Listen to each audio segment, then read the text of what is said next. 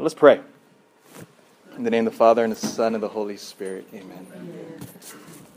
Heavenly Father, we praise and we thank you for gathering us this evening. We ask you to send your Holy Spirit now upon us, because you promise where 2 or 3 are gathered in your name, there our Lord is with us. Make your presence known. Make us aware of you, and give us the wisdom to penetrate more deeply into our faith. Come, Holy Spirit, all you angels and saints, intercede on our behalf, that we may encounter our Lord more deeply this night. Come, Holy Spirit. And we ask all of this through Christ our Lord. Amen. Amen. Father, Son, and Holy Spirit. Amen. Awesome. Well, thank you everybody for coming. Oh, beautiful. I love teaching. I love teaching the faith. I love teaching, but I must warn you, I think I bit off too much. I bit off too much because the title of the flyer says, "The Book That Built Western Civilization, the Development of the Bible." We could literally spread out this topic into an entire year college course. Still wouldn't be enough. And yeah, so my goal is just to paint with huge, broad brushes. And I'll try to remain on focus about what ideas shaped us, how the Bible developed. And in future talks, because I hope eventually to do this every month, some kind of theological topic. And again, even the hard stuff. Like, bring up the hard stuff. And I would love to research it and do a presentation. Like, for example, popular ones, how can we prove God's existence? And they're all rational proofs, so we can go out. How do we prove God's existence? We can even go over the other side, atheistic arguments against God. And how do we counteract that? How do we answer them? So, like, topics that are tough, I want to delve into that. And again, that's why I said before, that's why you guys pay me so much money, right? Is to delve into the big bucks topics. So, all right. So, my argument is today, very simple, is that the Bible, or rather our civilization, is built upon certain ideas. And we can remember, ideas are critical. Ideas are what shape us, is what shapes societies. And so we think about it. Right now, we live in the most prosperous, the most technologically advanced, the most wealthy, the most freest civilization that's ever existed. Why? Why? How did we get here? Or rather, what are the pillars that build Western civilization?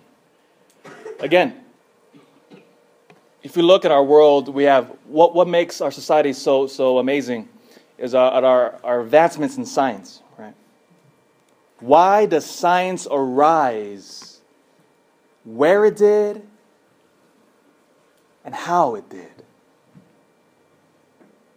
Because it is through science that all of these amazing breakthroughs, which all of us, we just wake up and we just assume that, oh, it's there, right? But it was the result of all these amazing breakthroughs, and there's an idea there. Or rather, this idea that why is my dignity and your dignity equal with a single human being, right? The whole idea of liberty is based on the value of every single human person. Where does that idea come from? Again, I say these ideas and you should be saying, duh, right? Of course, it's a no-brainer. That's actually a good thing. Why? Because it means these ideas have so penetrated our consciousness, it's like the air we breathe. We don't even notice it. None of us knows we don't notice the oxygen molecules that we're breathing. Why? Because we just do it. We don't think about it. The idea of liberty, the idea of the individual having value. Again, why are we so prosperous as a nation? Again, we are the most prosperous nation that's ever existed. Why? Based on capitalism, correct? The free market. What is the free market based upon? The individual who has free choice, who willingly engages in transactions, right? We have the freedom that I can engage with you in transactions, right? Well, there's an idea inherent in that you have free will, choice, value to engage in commerce. Whatever that means. If you wanna buy a truck and sell ice cream out of it, right? Become the ice cream truck, which we all love when we hear that music, right? You have the freedom to do that. And so why are we capitalistic? Why we have liberty? Why did we fight slavery? Where did Martin Luther King get the idea to start the civil rights movement? Right? And where does science arise? Again, these are all unique characteristics of what we call Western civilization. That's why I love this quote from our Holy Father, Pope Francis. The Bible is a highly dangerous book. So dangerous that you are treated as in some countries as if you were hiding hand grenades in your closet. And that's literally true. Try going to Saudi Arabia with the Bible. Try going to North Korea with the Bible. Try going to China with the Bible. So, in some countries, indeed, the Bible is a dangerous book. So to kind of break this down, I want to tell you a story. Let's set the framework of the ancient world. So before Judaism, so this is ancient Rome, more or less, 117 according to the map. But ancient Rome, the idea of kind of get an idea of where we are. Of course, Italy, Greece, Spain, North Africa. Kind of give you an idea. So in the ancient world, it was all about polytheism, right? Multiple gods, right? There's gods everywhere. In fact, one of the reasons what made what later would be Christians so irritating, by the way, was that our ancestors refused to offer incense to the Roman emperor. Why? Because the Roman emperor, again, had fancied himself a god. And so the ancient Christians said, no, we will not offer incense to you. And so what did they do to our ancestors? Killed them. Right. So the Romans were actually very, very religious. You see, the Romans, Rome, of course, here's Rome. Whenever they would conquer a neighboring region, so as they're spreading, this is the height of their power, the Roman Empire. This is during the period what's called the Pax Romana, Roman peace. A 200-year period where there was relatively peace in the empire. Do we have any Germans here? Any German backgrounds? Oh, your people were stubborn. The Romans could not conquer you. The Romans could not conquer you. Notice here, right here, this is the Danube River, right here. So that's like the northern part of Germany. So Germania, they're able to conquer the northern or the southern Germans. But they had the hardest time conquering you guys. You guys were fierce, and eventually, about 1,000 years later, about 600 years later, you guys, your ancestors will come sweeping down and sack Rome because you guys remembered. Oh, these Romans, some of them, right? Any Scots here? Scots. Oh, your people were stubborn too. Look at this. Look at this. Look at this. See that? See that line there? Right? That's Scotland, pretty much. That's Scotland over here. Why? Because the Romans kept invading, and you guys kept beating them back. And so Hadrian, Emperor Hadrian, said, we can't keep conquering these guys. They keep kicking our butts, right? So they literally built a wall across the island. Hadrian's wall. Because they said, don't go over there. The crazy Scots are there. Right? Braveheart is over there. Mel Gibson is hanging out over here. So we don't want to mess with Mel Gibson. So the Romans built the wall. So when the Romans would conquer you, right, they would adopt your gods. They would adopt the different gods that you had. And so they had a plethora of different gods. And so, notice now then, the worldview is we are at the whim of the different gods. We are at their whim. The order of the universe is dependent upon which is the biggest god. So that's the worldview. We have to appease the gods, so they do what our bidding is. But the gods were constantly fighting against each other. I mean, Zeus was fighting against all these different gods, and so whoever was the main god would win out. And so that's the worldview. Appease the gods. That's them, right? And so that's the cool thing. So, again, this is the greatest preserved Roman building that still stands. It's the Pantheon, as we call it. So there's the Pantheon here. It's still, it's pretty much, it's a little beat up. If you're 1900 years old, you look a little beat up yourself, right? So it's a little beat up. But this is, it's dedicated to all the gods, to kind of give you an idea of all the different gods, right? So they have all the different gods there. They're all situated there. There's a great pizza place here. If you ever want pizza, it's a good pizza place. It's a beautiful building. That's the inside of it. Is that amazing? Isn't that cool? So there's literally a hole in top. There's a hole there, right? And then all these little areas here, there would have been images of different gods here. All the different gods. And so what they would do is they had a fire burning here, and the smoke would rise up. They would offer sacrifices to the different gods, and then the smoke will go up here and come out. And what's cool too, if they go there at night, stand there, and you can look up, you can see the stars too. So it's supposed to connect the human realm with the realm of the gods. So that was the idea of it. So again, all these different gods now. So it kind of gives you an idea. See, the light comes through. Again, all of this is all what the Romans built. They're amazing. This is all inlaid marble. So this isn't paint. It's stone which they carved piece by piece and they put them in. Right? It's utterly amazing. Look what they did. So beautiful. So this Pantheon now is called it's now a Catholic church. It's called Our Lady of the Martyrs. Why that name? And this is why, by the way, this building is still intact. It was the earliest church dedicated to Our Lady in Rome.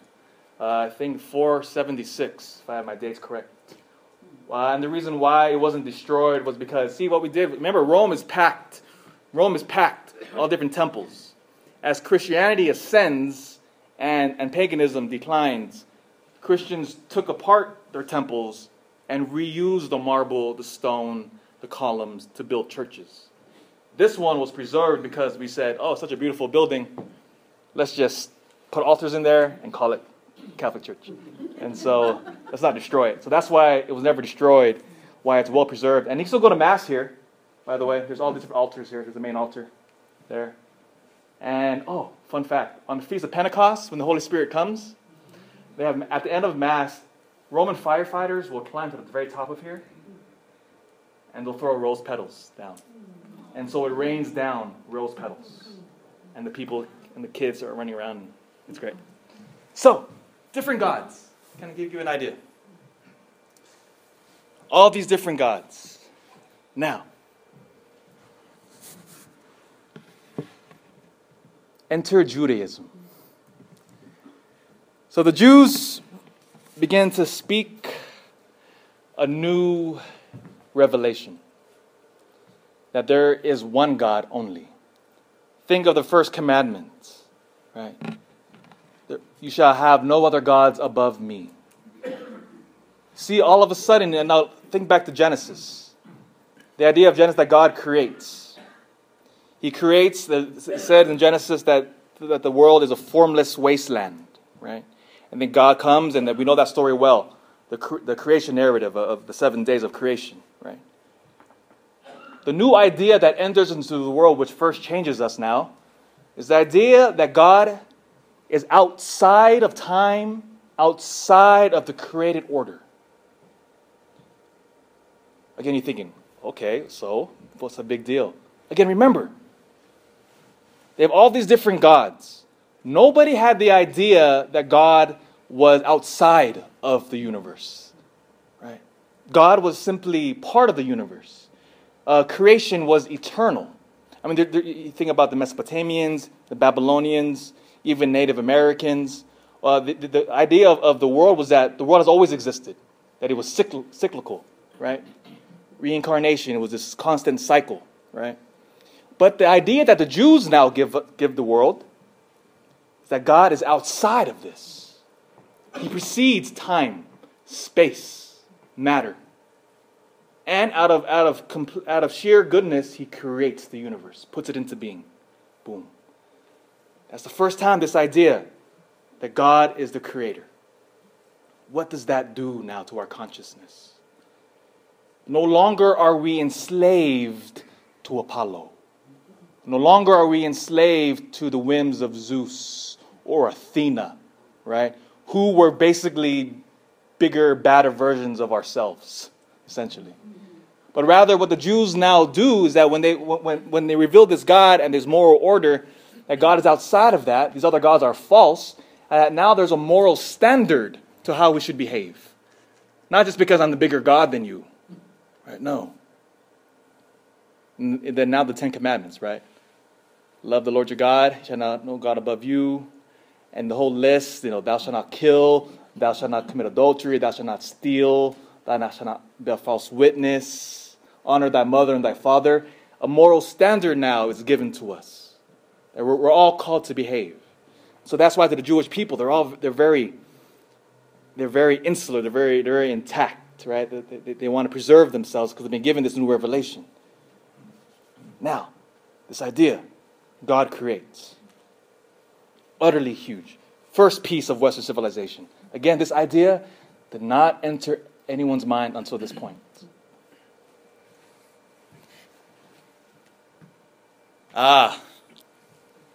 Anyone been to Athens? So you should recognize this place. This is the most famous place in all of Athens. So this is the Acropolis, right? This amazing, beautiful temple. That's the remains of Athena's temple. And so remember in their temples, again, so there would be an image of the goddess of Athena in there, and then every good Greek would come and offer sacrifices. And so this whole Temple Mount is the highest part in the city of Athens, where all the different gods. Now, what Athens brings to the table of Western civilization, think now of Aristotle, Plato, right? Just to make a long story short, what the Greeks give us is the power of the mind. That virtue is the ability to use our reason to understand the world. That the human mind is a powerful instrument that we can understand through reason, through the Socratic method of asking questions to arrive at an objective truth. Right? See, that's key now. What the Greeks would add to us. So again, if you read Aristotle, one of the greatest philosophers, his mind of using logic and rationality in order to penetrate the mysteries of the world would be counterculture. Not counterculture. Would be mind breaking, cultural breaking.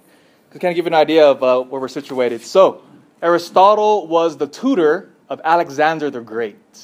You remember who Alexander the Great is? So 2nd century, one of the greatest military minds is Alexander the Great. By the time, to kind of give you an idea, by the time he was 35, Alexander the Great, he had conquered the known world. At one point, it even says that at one point he cried. He wept. Why? Because there's nobody else to conquer. He had that ability. It's almost like Napoleon. Napoleon has some good qualities too. Was that he had the ability to look at a battlefield and to make adjustments immediately to have the upper advantage. And so he would arrive and he would arrange his forces in such a way and they're able to attack and to always dominate. Alexander the Great, his tutor was Aristotle himself, right? And so kind of give you an idea of the connections of the different people. And remember that fact, Alexander the Great, speaking Greek, because that will lead more into when finally Jesus arrives on the scene. So, does that make sense? What the Greeks give Western civilization is the power of our minds. Use your reason, your rationality to penetrate the truth. And we can find objective truth. We don't have time to go into it now, but Aristotle would, in a beautiful argument, argue that you can, with just pure reason alone, you can arrive at a creator. Right? Just through reason alone, not through revelation, but just through logic, we can arrive that there is indeed a God. What is this God? Who is this God? We can't really know that, but we can arrive that there is a higher power. That's the reason alone. So that's what the Greeks give us.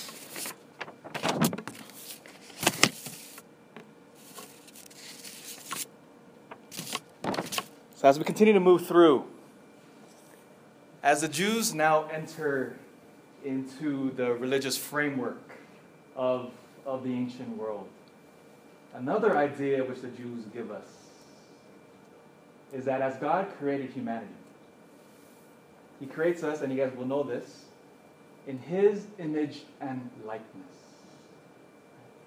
That every single human being is created, as we call it in Latin, the imago Dei, the image of God. This idea now is new. Why? Because again, for us as modern people, we think, of course, everybody has human dignity, right? Well, not at that time period. If you were a higher class, you had higher dignity. If you were a Roman emperor, you had higher dignity. If you were a slave, you had lower dignity. I mean, that's why the Colosseum exists, right? Well, what is the Colosseum? That's where they put gladiators, slaves, in battle with lions. By the way, you know why there's no lions now in northern Africa? Because the Romans killed them all. Because they took them to their games and they used them for sport. And so that's why there's no lions anymore in northern Africa. Because it was popular. If you think about it, a big old cat, throw a slave in there with a sword. I call that a Friday night. That's interesting. So, at least for them, that's why they built a Colosseum. Right? Thousands were killed in that Colosseum. So if you were a slave, you didn't have human dignity. Those outside of your village or your culture or your town didn't have human dignity. Right? But now, the Jews say, every single human being is created in the image and likeness of God. Ooh, that idea will eventually send shockwaves. And you'll see shortly. So it's a new idea. Two new ideas. God, outside of the universe, creates. Boom. Right? God, now, every single human being says we're all in the image and likeness of God. Human dignity, value, worth. Boom. New idea.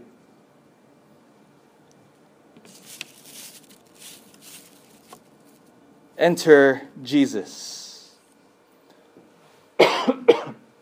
We now come to the first century. Jesus proclaims that He is the fulfillment of the long expectation of the coming of the Messiah for the Jewish people. That's the difference between Christianity and our Jewish brothers and sisters. They do not accept Jesus as the Messiah. So that's the main, we don't have time to go into that, but that's the main distinction. But Christ reveals that He is now the Messiah, which the Jewish people have been waiting for. Christ comes in. Now He tells us the idea is that what enters into our consciousness is that there's no longer, as St. Paul would say, Greek, no longer any Gentiles, nor men, nor women, meaning he universalizes the view of the Jewish people, right? Because remember, the Jewish people were insular. They had to protect what's been given to them. They've been attacked by all these different regions, all these different empires, right? So the Jews are protecting themselves. Christ comes in as a Jew. He universalizes now the message of Judaism. And in a sense fulfills it and in fact extends it now. That he says, as He sends His apostles out into the world, go out to all the nations now, right? Bring everybody into the kingdom now. Now the message isn't just meant for a small group of people. It's meant for the entire world now. So that's 2,000 years ago. Scholar Rodney Stark would say in the year 40. So the year 40, there was he estimates about 1,000 Christians. By the year 300, there's 6 million of us. You break that down, that's every 10 years, Christianity jumped 40%. The first 3 centuries. Why is that? At first, Christianity spread through the underclass, through slaves. Because now, imagine, if I'm a slave in the Roman Empire, I have no dignity. You can kill me at any time. I'm property to you. All of a sudden, the Christian comes up to me and says, hey, slave boy, right? Slave girl, you're creating the image and likeness of God. Really? You have human dignity. God dies for you. For me? I'm just a slave. What are you talking about? Yes, you. Christ shed his blood for you. Really? See, that idea now penetrates. That's why Christianity began to spread like wildfire. Right? And one of the reasons why, again, in the first 3 centuries, we had no structures, no schools or hospitals like we do now. But Christianity spread. And one of the main reasons why, and you see this in the ancient writings of the early church, was because they would say, look at the Christians. Look at how they love one another. See, we won over the ancient world through our love. You see, it didn't matter now what culture, what background, what social status you were a part of. I love you, and we share our lives with you now. See, that's what converted the early church, by the way, was the witness of Christianity, because we spread. We kept spreading. In fact, this is a funny story. There was an emperor, don't quote me on the date, but 6th century around that time. He's now known to us as Justin the Apostate. Justin the Apostate, because by the 5th century, all the Roman emperors were Christian at this point. But then Justin was upset at that fact. And so he tried to undo Christianity, which now had penetrated the upper classes. And so he wanted to get rid of Christianity and to reinstate the pagan religions again, right, the temples. And so what Justin tried to do, and it kind of shows testimony to the power of our witness, what Justin tried to do was that he shut down all our charities, and he tried to move the state to where the church used to be. In all our charitable works, giving out bread, healing people, reaching out. He tried to make the state do that instead of the church. But he eventually died, and then we kicked out his policies and we reinstated Christianity again. But notice one of his first moves was, if I want to win back the empire, I got to behave like the Christians, who are so charitable, it's irritating, right? So that's what he did there. So now, do you see those big pieces? Human dignity, everybody. God is outside of time. And God now, next point, which relates directly to the sciences, which has caused so much prosperity with us. Think back now to the prologue of John's Gospel. The prologue, the very first page of John's Gospel. In the beginning was the Word. The Word was with God. The Word was God. Right? All things were created through Him, the Word. Right? That word in Greek has a very powerful meaning. It means logos. Logos means, going back now to Aristotle, to the Greek heritage, logos is the laws, the rationality that governs the whole universe. Do you see now how critical that idea is now? This is the new foundation for Western civilization now. That in the universe, again, you're hearing this, you're like, of course, duh, right? Because again, we are the recipients of this knowledge. The idea that in the universe, it is all governed by these laws. The laws of gravity, the speed of light, how certain gases behave. There's all these laws that we're bound to. Right? Notice what a scientist does now. You see, a scientist, think of every scientist.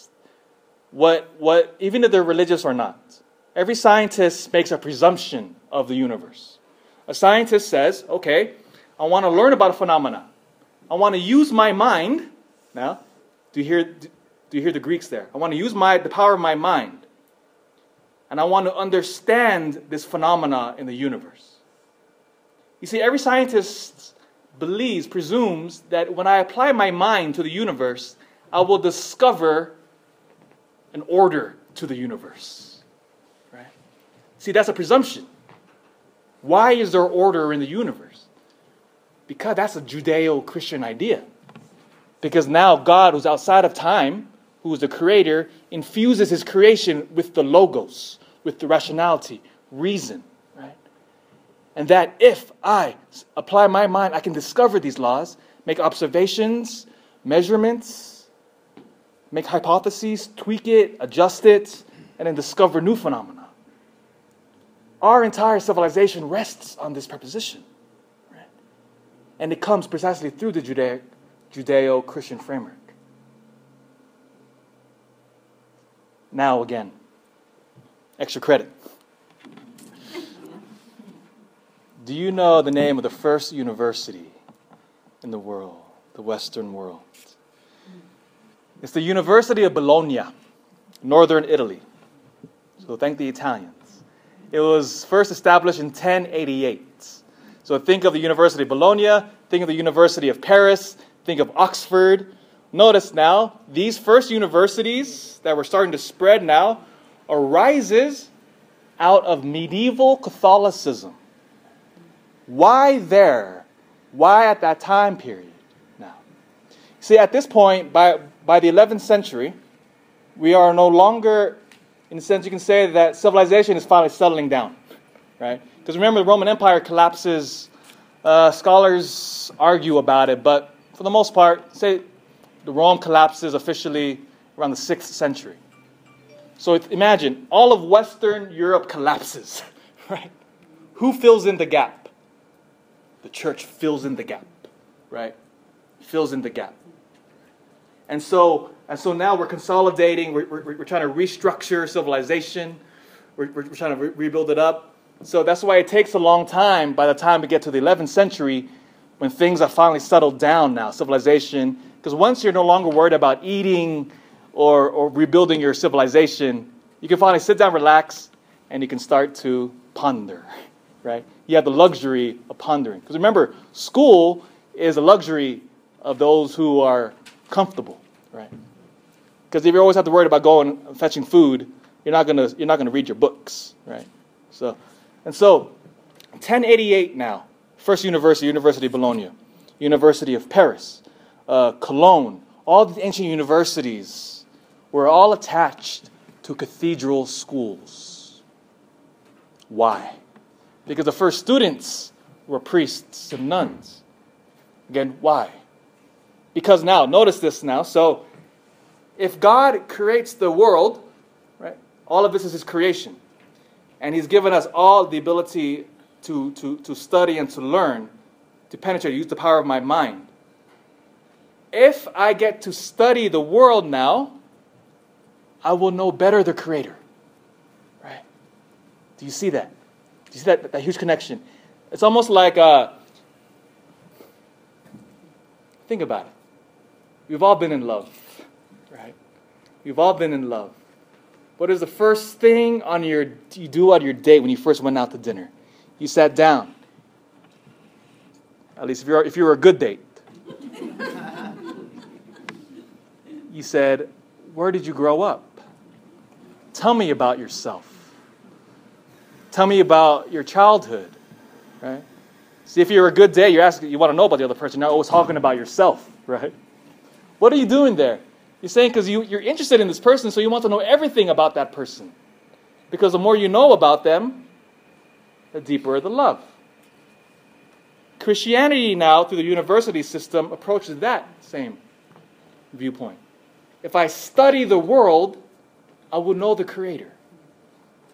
He's infused His creation with Him, reveals the glory of God.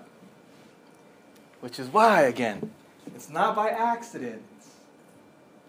The first scientists were priests.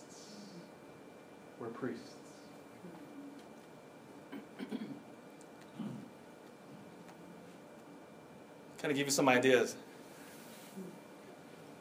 So, if you can't read from the back, so Nikola Oresme discovered that the Earth rotates.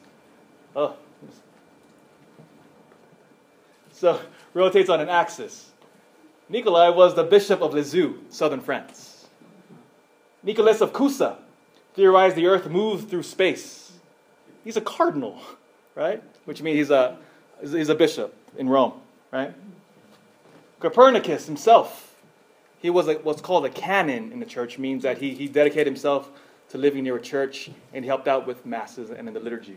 Copernicus himself posited that the Earth moved around the sun, right? Or let's jump now. The current theory of the creation of the universe, we call it the Big Bang theory, right? postulated in the 1940s or 50s, around that time period. You know who invented that idea? Even Einstein himself thought that idea was wrong, but the one who created this theory convinced Einstein, and Einstein finally agreed with him. But his name was Georg Lemaitre, Father Georg Lemaitre, a Belgian Catholic priest. Why again? Because the first scientists were monks and were priests because they wanted to study the world and the knowledge of God. And so that's why you had the power of the mind using that. And that is why the university systems exploded. Which is why, by the way, all the other nations, where do they send their smart people to study? They send them back to the States or Western Europe to study in our universities, right? All the leadership, if you go to the leadership in China, a lot of them studied in our universities. Why? Because the quality now of this long 1,000-year heritage of knowledge has been built up. The United States leads in new patents for prescription drugs. We're the best innovators.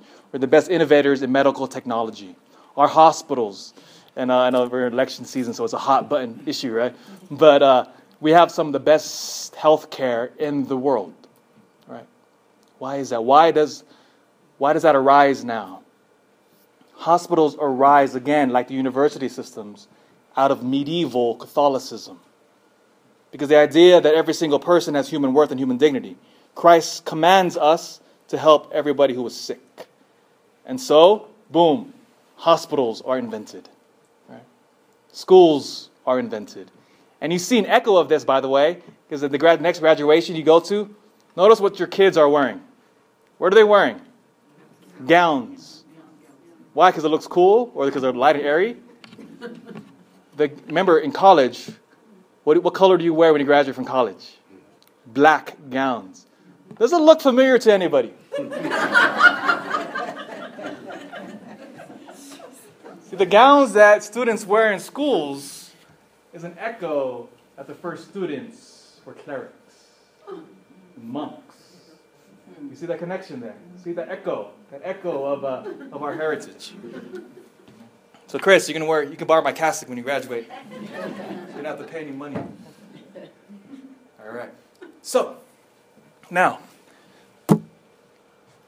coming down to time, so, oh man, having too much fun.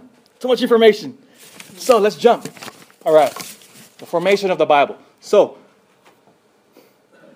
by the time Jesus arrived on the scene, you have the Old Testament. All right, the Old Testament. 40...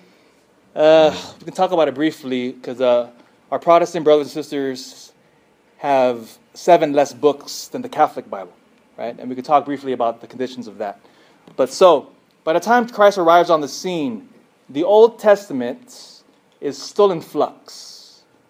The Jews don't have a defined canon of what we call the Bible yet. It's still in flux, right? But at that time period, you had what's called the Septuagint. Septuagint means in Greek 70. Basically, what the Septuagint translation of the Bible was a Greek translation of the original Hebrew.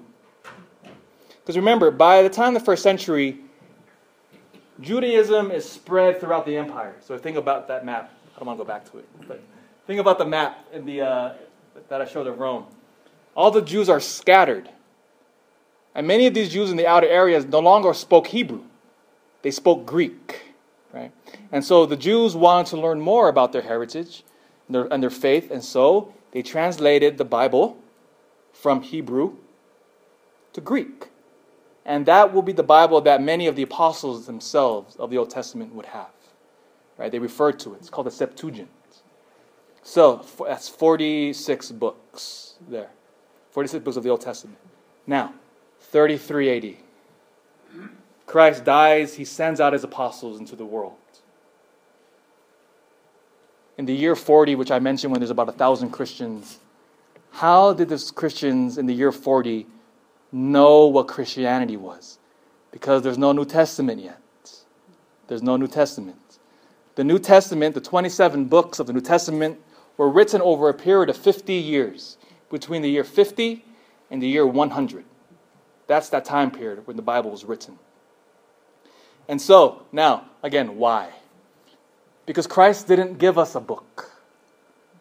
Christ rather institutes his apostles, right? We have witnessed in Matthew 28 when you read that line. He breathes on the apostles, gives them his authority now to teach, and he sends them out. That's where the word apostle means. It comes from the Greek word means those who are sent out. So Christ gives his apostles the authority to teach in his name now. What is the pillar and foundation of truth? 1 Timothy 3:15 says it is the church. 1 Timothy 3:15. The pillar and foundation of truth is the body of apostles now which goes out.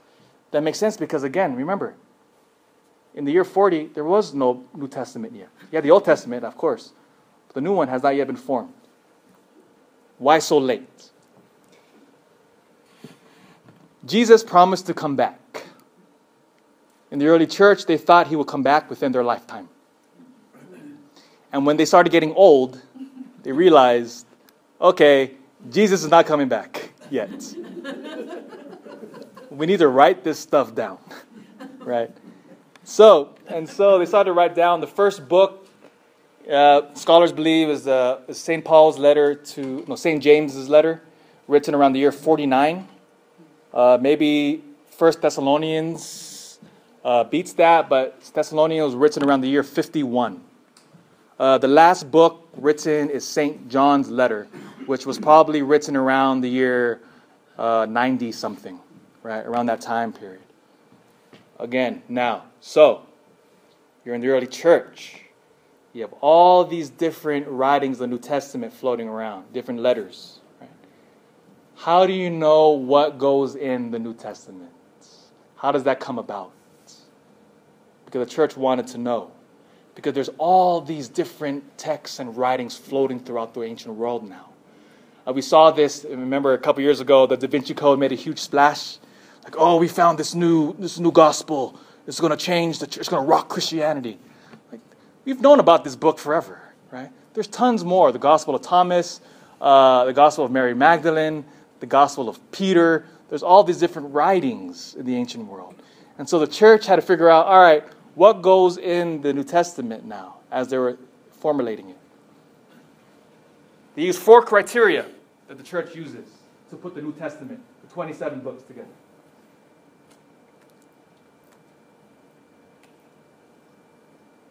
So now the church gathers, right? The first time the church gathers is in what's called the Council of Rome.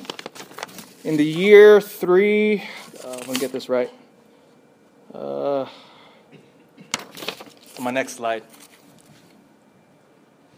Yeah. Okay. Council of Rome, 382. So what a council is when the bishops gather together. So who the bishops are, I think that's important. The bishops are, why they're so important for us, is the bishops are the successors of the 12 apostles. They passed down their authority, which they gave Christ, and as they were building up the church, they would ordain other men to take their place. And so that's how, through laying down on hand, what we call apostolic succession, right? And so that's what I say, when I say bishop, that's what I mean, the successors of the apostles. Our current bishop is Jaime Soto for the Diocese of Sacramento. Bishop Soto can trace his lineage all the way back to one of the original 12. So that's the succession of apostolic succession. St. Peter himself, Pope Francis, which I mentioned earlier, he is the 266th Pope, or 68. I was getting mixed up, but he can trace Pope Francis all the way down 2,000 years, all the way to Peter himself. We have documentation for that. So as the church gathers now in 382, the question before the church is, what writings what writings are inspired by God? And so the 4 criteria the church hammered out was, it must have apostolic tradition, meaning it must be written by an apostle or by a co-worker. So it must be directly related to one of the 12 apostles or St. Paul, right?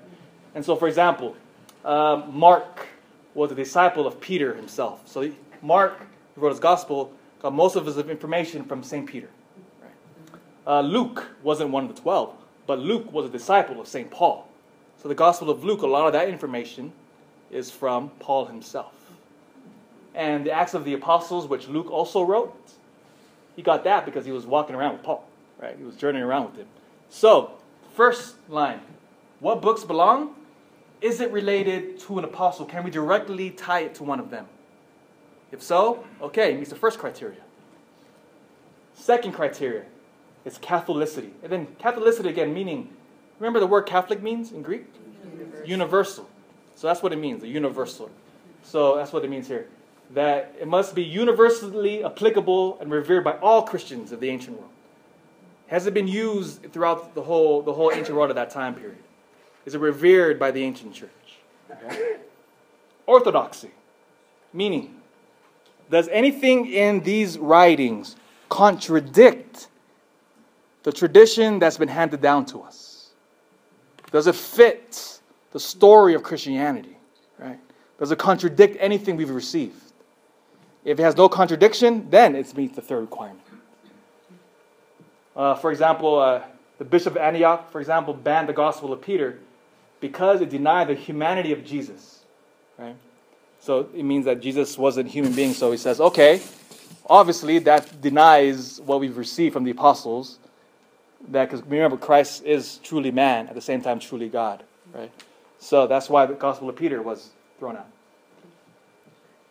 Fourth, was the writing, whatever this book we're talking about, was it used at Mass? In the liturgy? Was it read when the church would gather on Sunday? Was these writings used in the liturgy? Liturgy comes from the word liturgia, which means a public worship of the ancient community. So was it used at Mass? So, if it met all four of these requirements, then the church said, okay, then it is inspired by God then. That is, that the true author is God. And we can kind of talk about that. Time's kind of running short, but maybe another topic. But so, that's the first criteria used. And so all the other books which did not meet this, Gospel of Peter, Gospel of Thomas, and there's tons of other books that were rejected because it failed one of these four. All of the 27 books of the New Testament which we have, all meet this. And scholars to this very day, they analyze, they break it down, and so it still meets all of that. So they meet in Rome. Pope at the time was a pope by the name of Damasus, 382. They came up with a list of the Old Testament. They come up with a list of 27 books. Council of Hippo, which is in northern Africa, meets in the year 393. The bishops there meet there. And they affirm what they said in Rome, 382. Council of Carthage, they meet in 397. Same thing. So the list, the official list that comes out of all of these councils would be what you have now, today, in the Bible. So this Bible here is the same Bible that the Catholic Church and the other Orthodox churches use. So it's the same list. There's a cool letter. There's a cool letter next here. It's kind of hard to read from the back because it's white. I'm sorry. So the Pope, Damasus, is writing to a bishop, Exuperius. They have funny, cool names back there. So in the year 405, we have this letter still. So he's writing so the Pope is writing to a bishop. I think he's a bishop, what's in modern day France. Don't quote me on that. Well, actually, Pope Innocent, I'm sorry, at the time. So he writes a letter, and this is verbatim. He starts listing the books of the Bible, which by this point had now become codified. Right? It says, which books really are received in the canon? This brief audition will show. These, therefore, are the things of which you desire to be informed. The 5 books of Moses, known as the Torah, Genesis, Exodus, Leviticus, Numbers, Deuteronomy.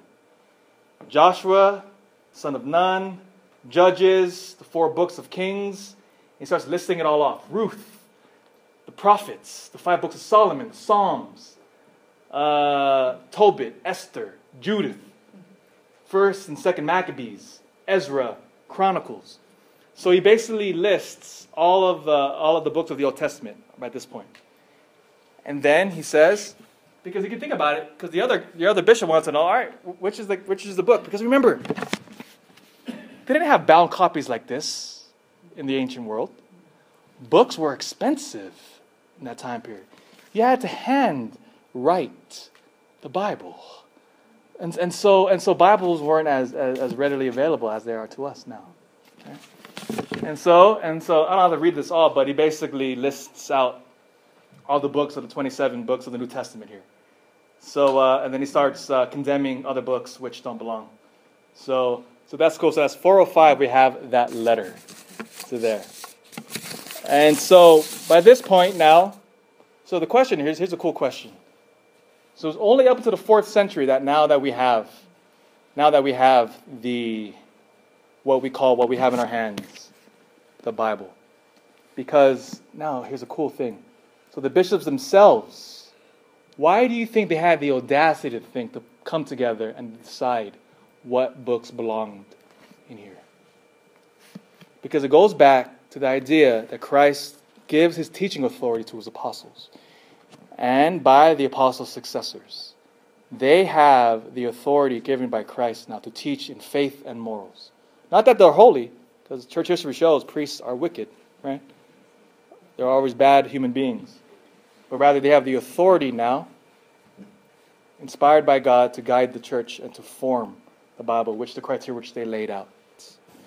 So that's where we get the New Testament. A question, coming toward the end now because we're getting 5 minutes past the time. But so our Protestant brothers and sisters have 7 less books than we do. Why?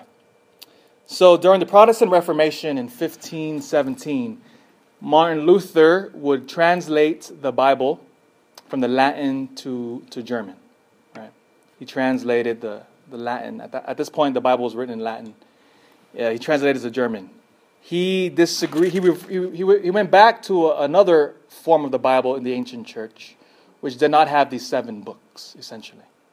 And so that's why when Luther says, he says he rejected those 7 books, so he took them out. From the New Testament? Old Testament, from the Old Testament. And so it would be the list, so the 7 books. It's in their Bibles, but it's under the topic of apocryphal.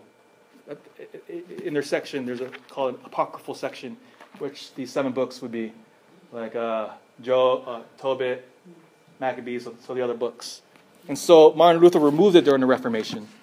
The church in the council would gather together again, because now this challenge is brought to the church. Say, all right, which books belong there then? So the church again met together in Trent, the Council of Trent, and reaffirmed what they said in Council of Rome, Council of Hippo, Council of Carthage. It says, no,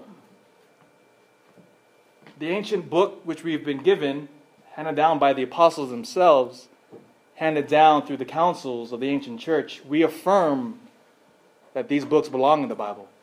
And so then as Christianity splits, right, from the Catholic Church to the different denominations now, that's where the major split now arises. We maintain the ancient canon, and then their Martin Luther's they revere his version. So that's the main distinction there. So that's why our Protestant friends have 7 less books in their Bible.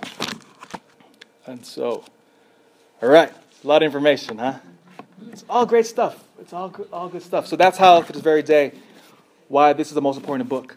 Which, by the way, as I come to the conclusion, I'll open up for questions.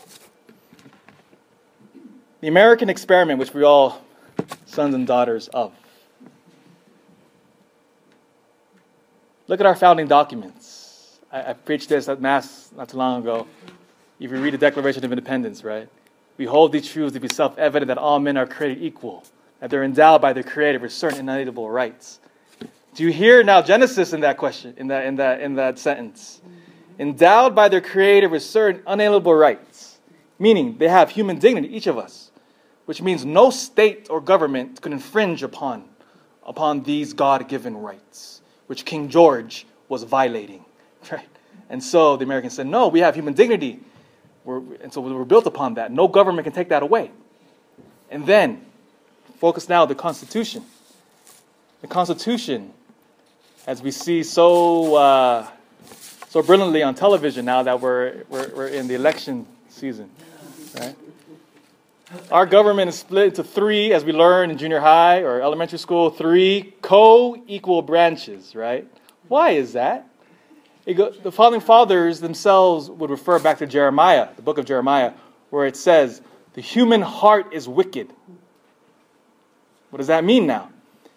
That we cannot trust authority in one single entity. And so that's why the founding fathers said, break them up to three separate branches so they can check each other, right? Because we know the human heart is wicked and we can't trust power in one branch. Therefore, three branches. Founding fathers themselves would say the Bible is their number one source as they were crafting the principles of our nation. And look what it has produced. The wealthiest, most prosperous, the most freest nation has ever existed. And that is not to say then, don't get me wrong, that the United States is perfect. No, we got our own problems, but the principles by which now we've been built upon, we're always striving to perfect. Right? The end. Oh, man, it's a lot. Man, I went over a little bit. It's 7:25. Man, you've been sitting a long time. I know it's hard. I can't sit long. But so, any quick questions, follow-ups? I can touch on it briefly. Just throw it out there. Any questions come to mind? Christopher? On the last slide from the Pope, it was saying it was condemning those other books, Mm-hmm. and it was saying in the it says right there they were written by a different. They were not written by Peter and John. Yeah. So the books which appeared under the name of Matthias or of James, the less. So it starts naming all these different people. He's saying no, reject those books because they don't meet the four criteria, right? Because again, there's all these different books floating around. Thinking of, if you ever read the Quran as well, the Quran has many passages about the Blessed Mother of Jesus. These Christian-esque passages. Why? Many scholars believe is because when Muhammad put the Quran together, of course a Muslim will disagree, but when he put it together, it was that there was all these different texts floating around. And so at this time period, so Muhammad took these books and made it a part of the Quran. They're known as the Gnostic. We call them the Gnostic texts.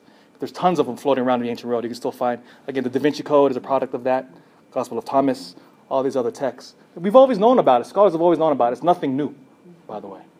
But we rejected them because they were either written later, after the apostolic age of the first century, or they directly contradicted the teachings of the apostles themselves. So that's why they rejected some of these books. Those apostles wrote things that contradicted. Oh, no, well, saying, Or was it these are fake people. These aren't the proper It's not people. the apostles. Yeah, like the Gospel of, so when I say like the Gospel of Peter, for example, that doesn't mean Peter himself wrote it. See, the ancient world, there's a technique. To legitimize your writings, you put a famous person's name on it. Oh. Huh. So the Gospel of Peter gives it more heft, doesn't it? Yeah. Right? So that's the technique, the ancient world. You put someone's famous name on it, and then it gives you authority. And so just because we call the Gospel of Peter the Gospel of Thomas doesn't mean Thomas or Peter wrote it. Yeah, good question, Chris. I don't know who wrote it. So that's the question, because the authorship was unknown. These other texts, we have the authorship are unknown. They don't relate back to it, or they're just a book that particular region. Because again, the ancient world is all these different pockets. From all these different sources. Mhm. To put the Bible together. I'm sorry? Word of mouth. That's part of it, yeah?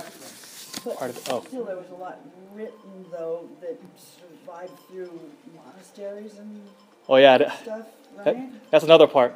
That was quoted here, but I skipped it. But as Rome collapses, there's monasteries now that pop up in Europe, Benedictine monasteries. These monasteries would preserve the ancient writings, and so they became the seedbed of Europe, of Western Europe. These monasteries, and so they preserved a lot of. This is where the monks would handwrite the Bibles. You know that image of a monk on a desk writing. These monks hand wrote the Bible to copy it until the inventing of the printing press. But another cool fact. So again, the providence of God. When Christ in 33 AD now sends out his apostles, right? Look at the confluence of world events. There's a common language in the ancient world, Greek, right? Which resulted because of Alexander the Great, who was so amazing a general. He conquered the ancient world. As he's conquering, Greek now is spoken everywhere, right? So there's a common language. Rome is at the height of its power at this time period. What do the Romans do well? They build amazing roads. They are the inventors of concrete, by the way, the Romans. They invent the concrete. So when you go outside, make sure, thank you, Emperor, for the concrete. So now, in the year 33 AD, when Christ sends out his apostles, there's a common language and there's a vast network of roads. So when Christ sends out his apostles, it's the perfect conditions. Common language. And it can filter all throughout the ancient world. Because Rome, you can see how God uses frail humanity and our mistakes for his glory.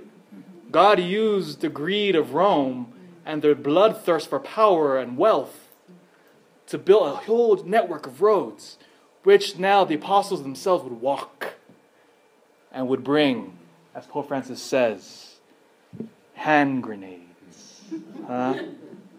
St. Paul would say this gospel message is in Greek, dynamus, which we get our English word dynamite from. It is so dynamic and explosive. Like a grenade. Cool. Man, so good. Any other questions? Kind of winding down, so. Oh, it's a lot more we can talk about. This is just, one last question, two, Jennifer and then Marcia. About following what Kevin said. Where are all written, there must be a vault or whatever, and all the things that were written by the monks. Where are all those? The oldest one, gosh, I gotta look this up. It's been a long time. But we have copies. The most ancient copy, oh man, I forget what date, but we have ancient copies. A lot of them get destroyed. What's cool too about it, by the way, you know when they discovered the Dead Sea Scrolls, you heard of that phrase? Near Jerusalem, they discovered the old scrolls, and some of the lists of the Old Testament that they found there, which are thousands of years old, are exactly the same from the Old Testament we have now. And so the list, so there's amazing continuity. Again, all of what I've just said could be backed up through archaeological findings, by the way, and scholars and historians. So I'm building off of them, so it's not just my ideas. So were the beginning manuscripts or whatever, were they all in Greek then? Is that what you're saying? And then they all got translated? The New Testament was originally written in Greek. Okay. Saint Jerome would translate the Greek to the Vulgate. It's called in 4th century, 497, I believe. The Pope said, all right, St. Jerome. St. Jerome was amazing, by the way. He spoke perfect Hebrew, Greek, and Latin. And so he translated the Bible into Latin, which was at this point now, because Greek had fallen away, Latin had become our common language. Again, which is why French, Italian, Spanish, Portuguese, you're all Latin languages, right? Because Latin was a Romance language, and so that's what we spoke.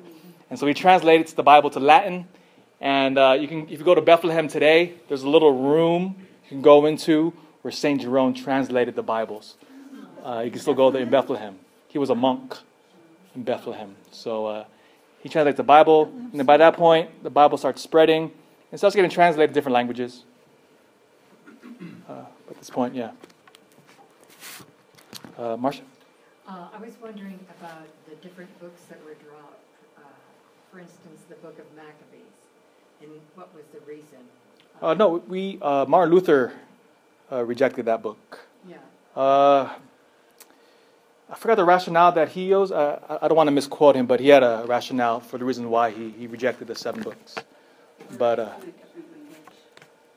others, it was a newer language. oh yeah, it was a newer. Janelle was saying that it was a newer language, so it probably wasn't written in Hebrew, in Greek. Yeah, because by that point with the Maccabees, they're later on, 1st century. Maccabean revolt. It's from the 1st century. Yeah. 1st century? The Maccabees, they were fighting. No, actually, no. I'm sorry, BC. So, Oh, okay. And before that's Christ. why the Protestants don't believe in purgatory, because that's where it's taught in Maccabees, that we can pray for the dead. So that's part of it too. Idea, because in Maccabees, yeah, the practice of the Jews praying for the dead. And so they don't believe in purgatory. There's no reason to pray for the dead if they're gone. And we could talk about purgatory too sometime. That's a huge topic. It's a great topic. Explore that, yeah. Good. I don't want to keep you here because you've been sitting a long time. But say a little prayer as we close. I'll be hanging around a little bit, so I'll set you free. Let's pray. In the name of the Father, and the Son, and the Holy Spirit. Amen.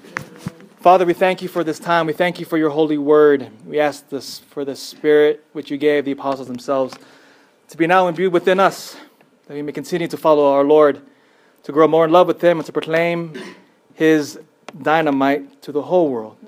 Because the same word which galvanized the early church, we too have also received. There was no difference with us and them. May we be your witnesses, make us holy, and guide us always. We ask all of this through Christ our Lord. Amen. Father, Son, Holy Spirit.